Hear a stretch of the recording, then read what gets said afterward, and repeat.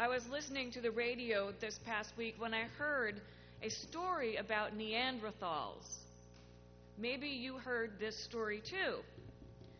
The only thing that I really knew about Neanderthals, that this was a kind of mean thing to call somebody. That Neanderthals are old-fashioned or stuck in their ways or ancient in their views and unintelligent.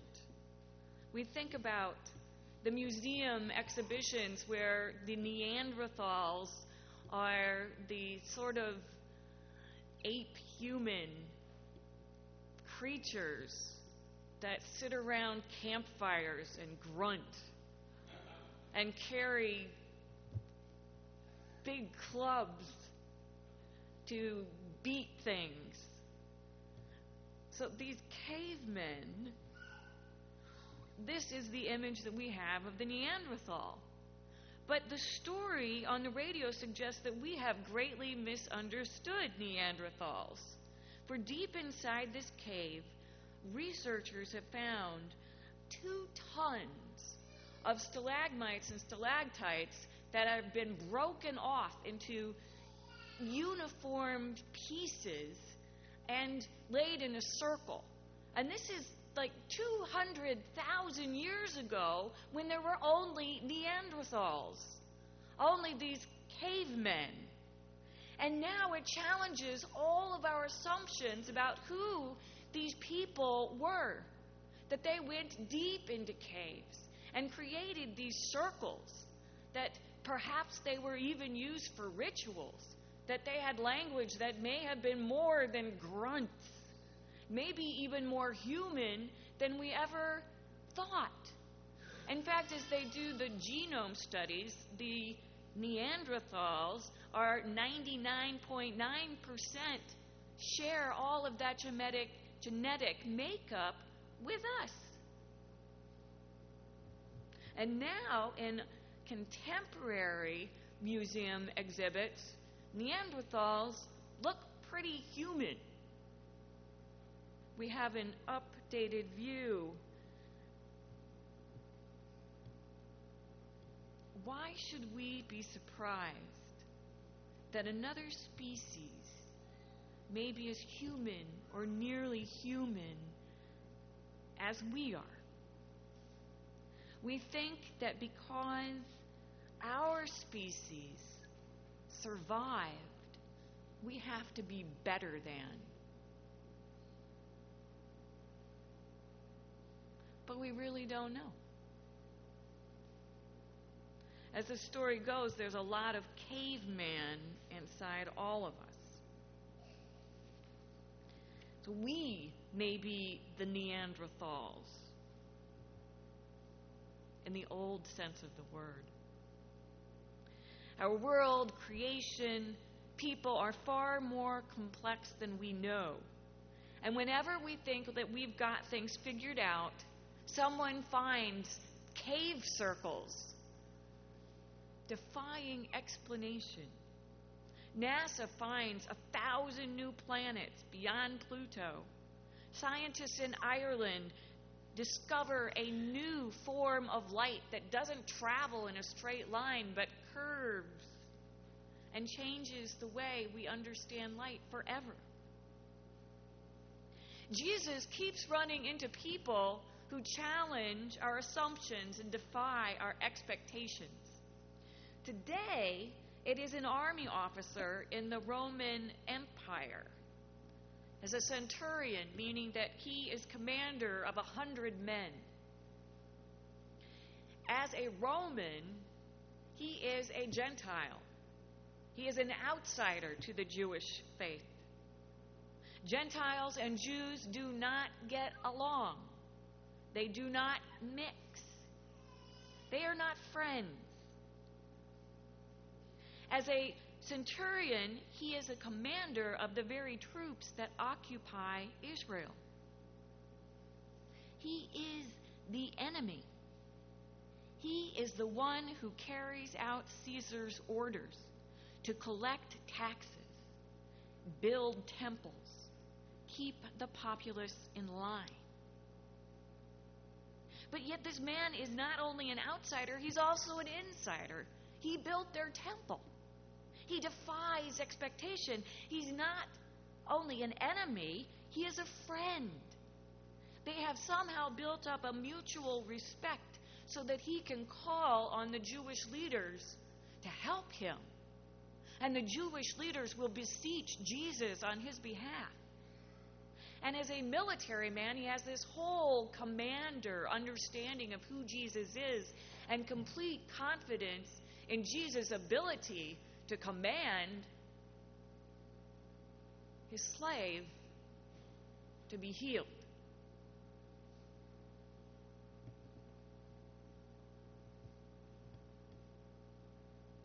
Would-be enemies speak of love and humility and compassion.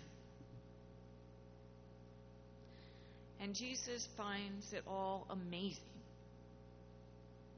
And he calls it faith. Faith is a tricky thing these days. It's ambiguous and a little amorphous. We're not sure what it is exactly. I have people come up and tell me about family members who don't go to church and how they wish they did. And they aren't members of any faith tradition. They worry, will they know God? And then I hear, what did we do wrong that our children don't go to church? Why is it that they won't get their children baptized?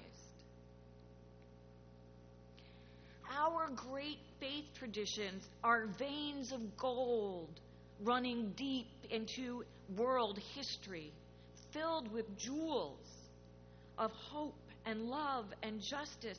And when we tap into these veins, we tap into these great riches. And we tap into a tradition of music and stories and prayer, coffee hours, and potlucks that have nurtured the family of faith for millennia. And of course we want to share these blessings. But then come the labels. We all call people who've never been part of a worshiping congregation the unchurched. Now, if that doesn't make insiders and outsiders, I don't know what does. And sometimes we call the outsiders the nuns, as in those who have no faith tradition that they can check on a survey form. Their faith tradition just doesn't fit in the categories on that census box, and so they check none.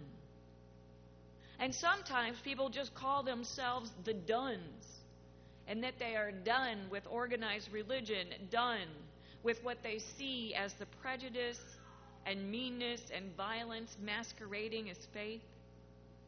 And then we have the spiritual but not religious. Those who recognize within themselves a need for a source of hope and strength and love, but just not in a religious institution. And we wish we could get these people in particular to come to church because we say, we're spiritual. And really, come and try us out. We're not that religious.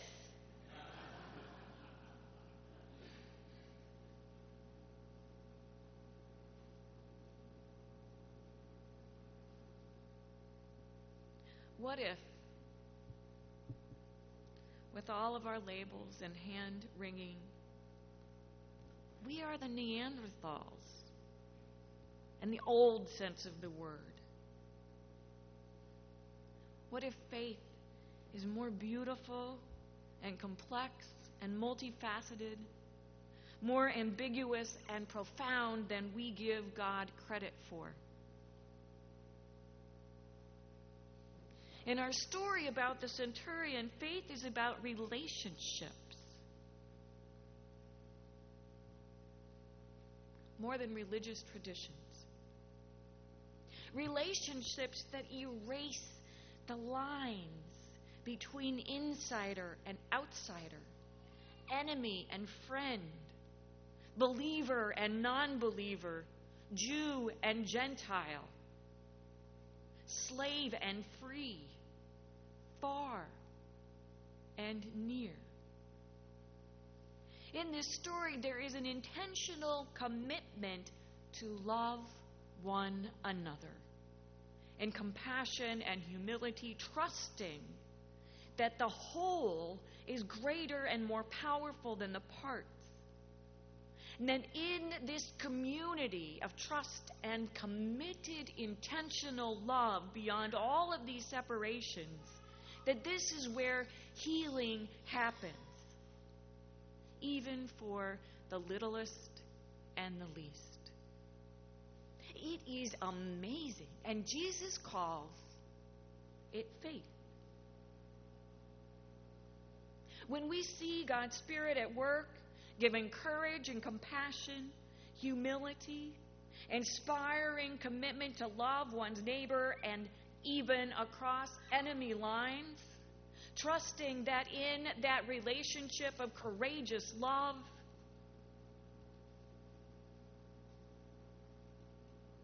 this is faith. Whether it is called faith, or none, or done, or spiritual but not religious, or atheist or secular, faith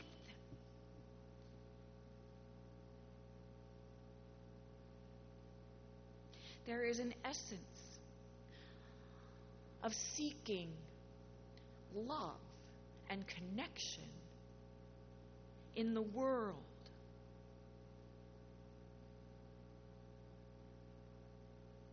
And so, we look at the daughter-in-law who doesn't come to church, who is the avowed atheist, and yet is completely committed as a teacher for at-risk kids down in the middle of Washington, D.C., and her life requires all of her courage and faith in the power of love to heal. And there's the friend who runs the hard rock radio station, anything but religious, and yet has a community of listeners that helps people in need and connect those in a caring and compassionate way. I once called him a pastor. He did not see it, but I was pretty sure I did. We see the ones who refuse to be baptized or confirmed, but want to go deeper into the questions and will not give up until they tap some vein of gold where there is no label that goes with it. Theologian Diana Butler Bass sees all of this in the context of a spiritual revolution, a turning toward God's presence out in the world, in relationships of commitment, and of community gardens that pull diverse people together to find nourishment.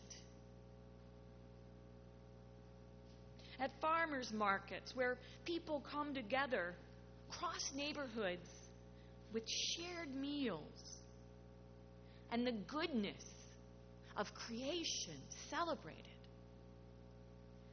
I share with you a quote from a Catholic theologian who decades ago had this prediction about the future. He said, in the future we would be mystics, those who have experienced something, or, quote, cease to be anything at all, unquote. And if we are mystical believers, we will be those whose faith is profoundly present and committed to the world.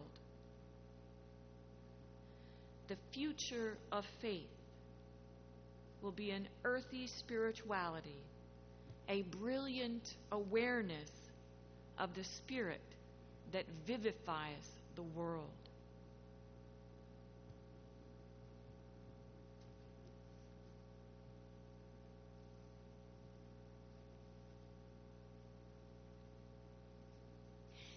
Can we accept and embrace this spiritual revolution? Can we give up our labels and ask, where do we see that committed love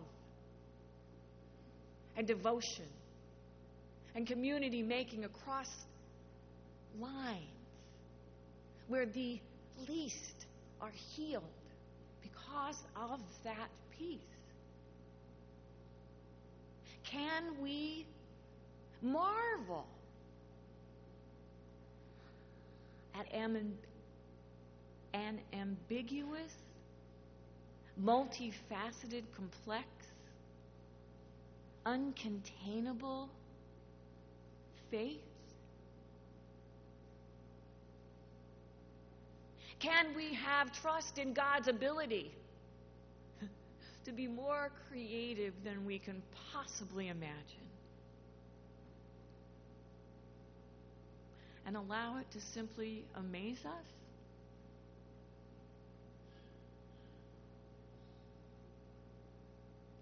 And call it faith. Amen.